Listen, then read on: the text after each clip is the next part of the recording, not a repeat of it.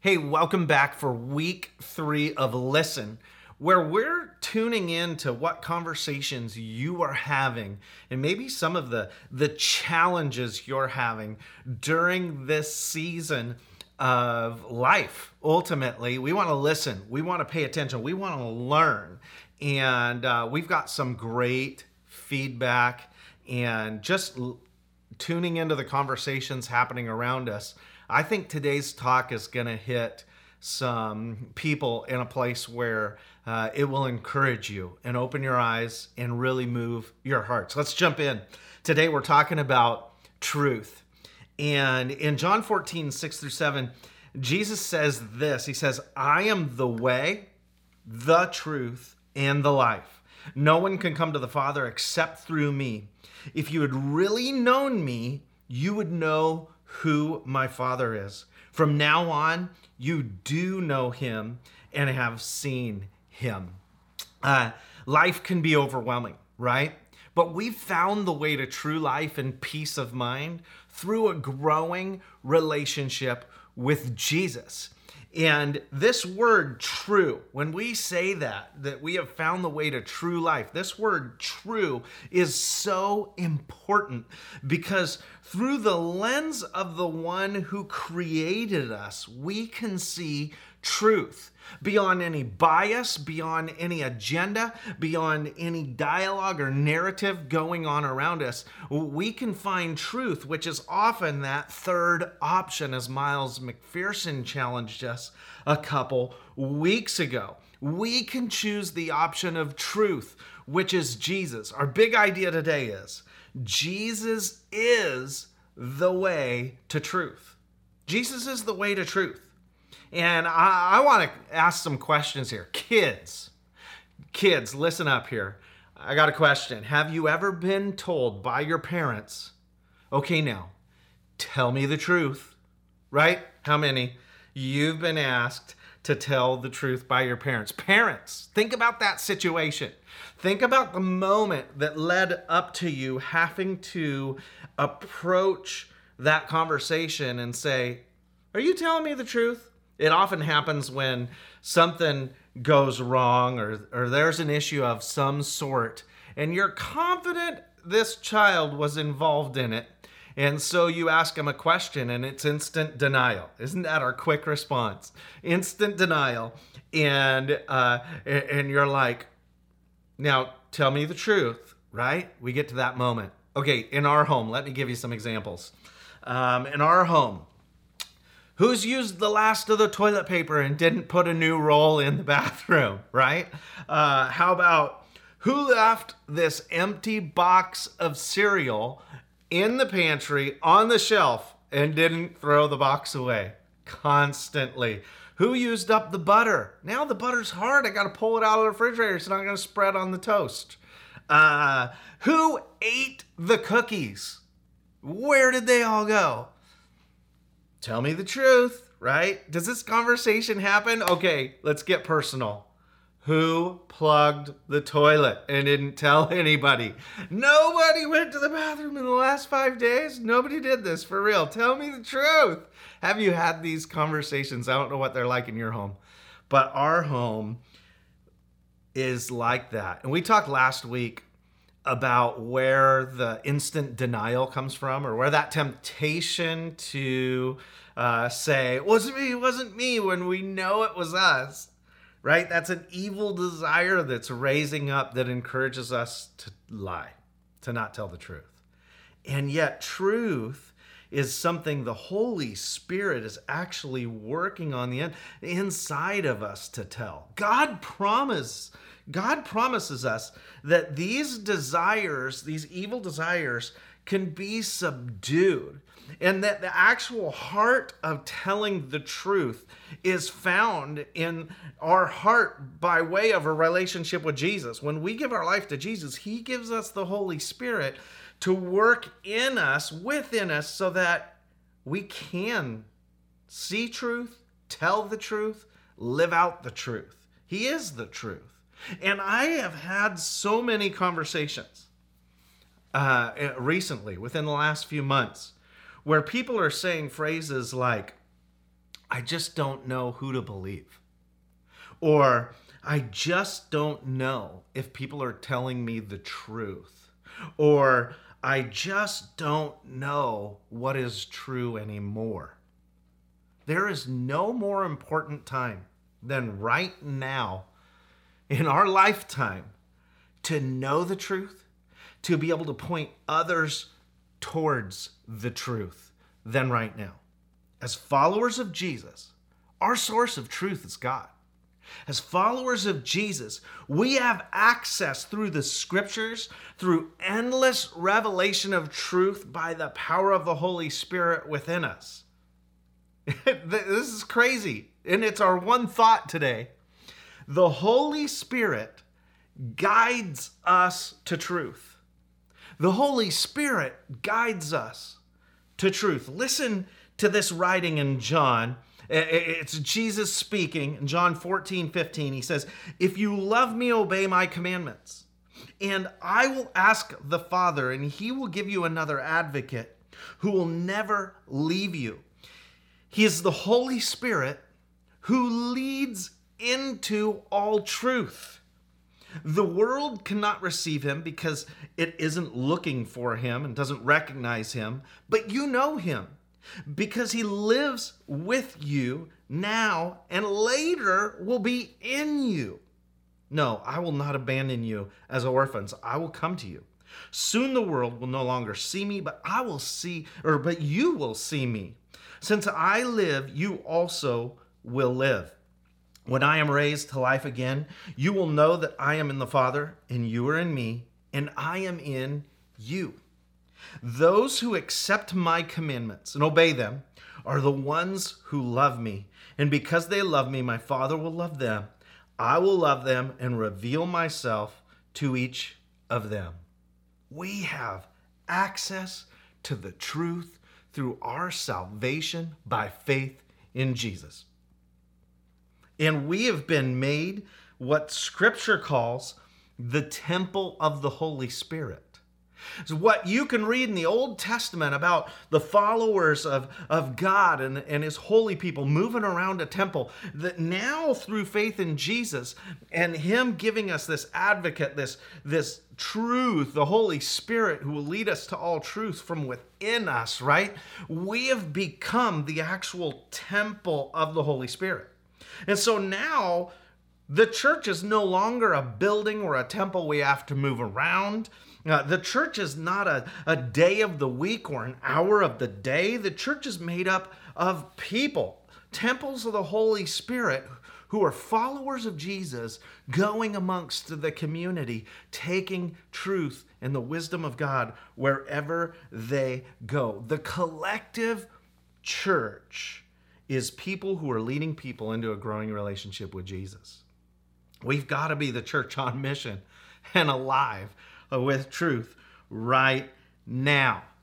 And I think we've been introspecting over the last few months. I mean, we've been looking at what methods we've used for 2,000 years as the church. And we're realizing in a moment like this, some things that other countries have realized. And that's that the power of the gospel can continue and must continue through us individually. The mission is that we grow our relationship so we can see truth in such a pure way that we can share it with others around us that are asking questions like, well, what is truth? What is truth? We must attempt to do everything in our power to follow Jesus faithfully and help others follow Jesus and grow in their relationship with Jesus. And when I say we, it's not we, the organizational church. It's not we, the pastors of Open Life. It's we, the people who are the people leading people, right? So it's like all of us need to be the church to the world around us, need to be aware of the truth, be in tune like never before with the Holy Spirit so that we can help people see clearly through the noise and find truth. 2 Timothy 4:3-5 gives us a warning. Paul writes to Timothy and says, a time is coming when people will no longer listen to sound and wholesome teaching. They'll follow their own desires. They'll actually look for teachers who will tell them whatever their itching ears want to hear, and they will reject the truth and chase after myths. But you, right, should keep a clear mind in every situation. Don't be afraid of suffering for the Lord. Work at telling others the good news. Faithfully carry out the ministry God has given you. We're in a time where ears are demanding hearing what they want to hear. And it's been that way for years, but right now it seems clearer than ever.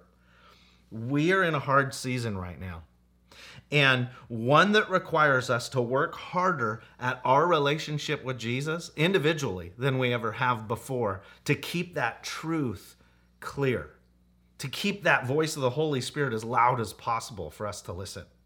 And the mission, we're challenged here to carry out, keep a clear mind, carry out this mission right now in a greater way than ever before, because the world around us needs Jesus like never before. We must be in tune with God, and we must not be led astray by what people are demanding to hear.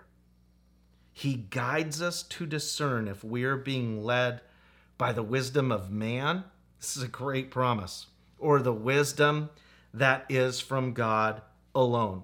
Listen to this passage from 1 John 4:4. You belong to God, my dear children. You have already won a victory over those people, because the Spirit who lives in you is greater than the spirit who lives in the world. Those people belong to this world, so they speak from the world's viewpoint, and the world listens to them. But we belong to God, and those who know God listen to us. If they do not belong to God, they do not listen to us. That is how we know if someone has the spirit of truth or the spirit of deception. Are we listening to God? Is our point of instruction and growth and life coming from the Scripture? Or is it our social feed, our YouTube subscriptions, our news feed? We need the Word of God to be what's speaking truth into our spirit. And the truth we're living out needs to be from here. From the age of 4 to 15, I grew up on a 365-acre farm. I kind of look like a farmer, I know. No, just joking, but I did, seriously. And we had every kind of animal you can imagine, including 2 draft horses. And we had a massive garden. My dad, I remember him going out, and I would help as a little boy coming out and hitching up the horses to prepare the garden. And we had like the old school, I know I don't look old enough for this, but we literally had the old school plow that the horses would pull, and that he would like chase along the back of the horses and getting the garden ready, plows and discs and rakes and things that they would pull along to prepare the soil. And I remember him getting the draft horses ready, and there were all kind of harness pieces that he would have to connect. But the one that I was thinking of in consideration of today's subject was these big leather blinders, these big black blinders that he would put on the 2 draft horses. And I remember being like, why are these things on the draft horses? Well, he would put them on the draft horses so that, one, they would not distract each other, and another, they would not look behind them. He wanted to keep their focus straight ahead so that they would plow where he wanted them to plow and not be distracted by all the things going on around them or behind them. And it made such a difference for them to have on those blinders. So I don't know, put your hands up like this and do it with me, right? It makes a difference. If you're trying not to be distracted, just look at the amount of things you can see and the amount of noise of the world you're taking in that way and this way. Well, Thad, are you telling me I need to go through life blind? No, I want you to have focus. I want your eyes to be open. And I want you to have focus so that you're not giving way to all the distractions. I think it was Joshua, right? Where in the book of Joshua, it's a quick read if you want to read it, but God encouraged him, don't turn to the left, don't turn to the right, but be courageous, right? That's the heart of God. He wants us to go this way, and he gives us the truth, and he wants our eyes to be focused on the truth in a season where the world is clamoring with noise. Everybody has a voice. Everybody has a megaphone. Essentially, this is what the Holy Spirit is doing in our heart. And when we're growing our relationship with God, the Holy Spirit is bringing our heart into focus on truth. We can discern the truth quicker. We don't get distracted by something that's close to the truth, but a lie. The Holy Spirit is helping you not get distracted by the things around you that just want to pull you away from your relationship with Jesus. It might not make sense to everyone, but we can be the voice of wisdom in the world around us. And it might just be that we can encourage other followers of Jesus with the voice of wisdom, because the world just might not listen to us in every day and age. Final passage, listen to Ephesians 5:8. For once you were full of darkness, but now you have light from the Lord.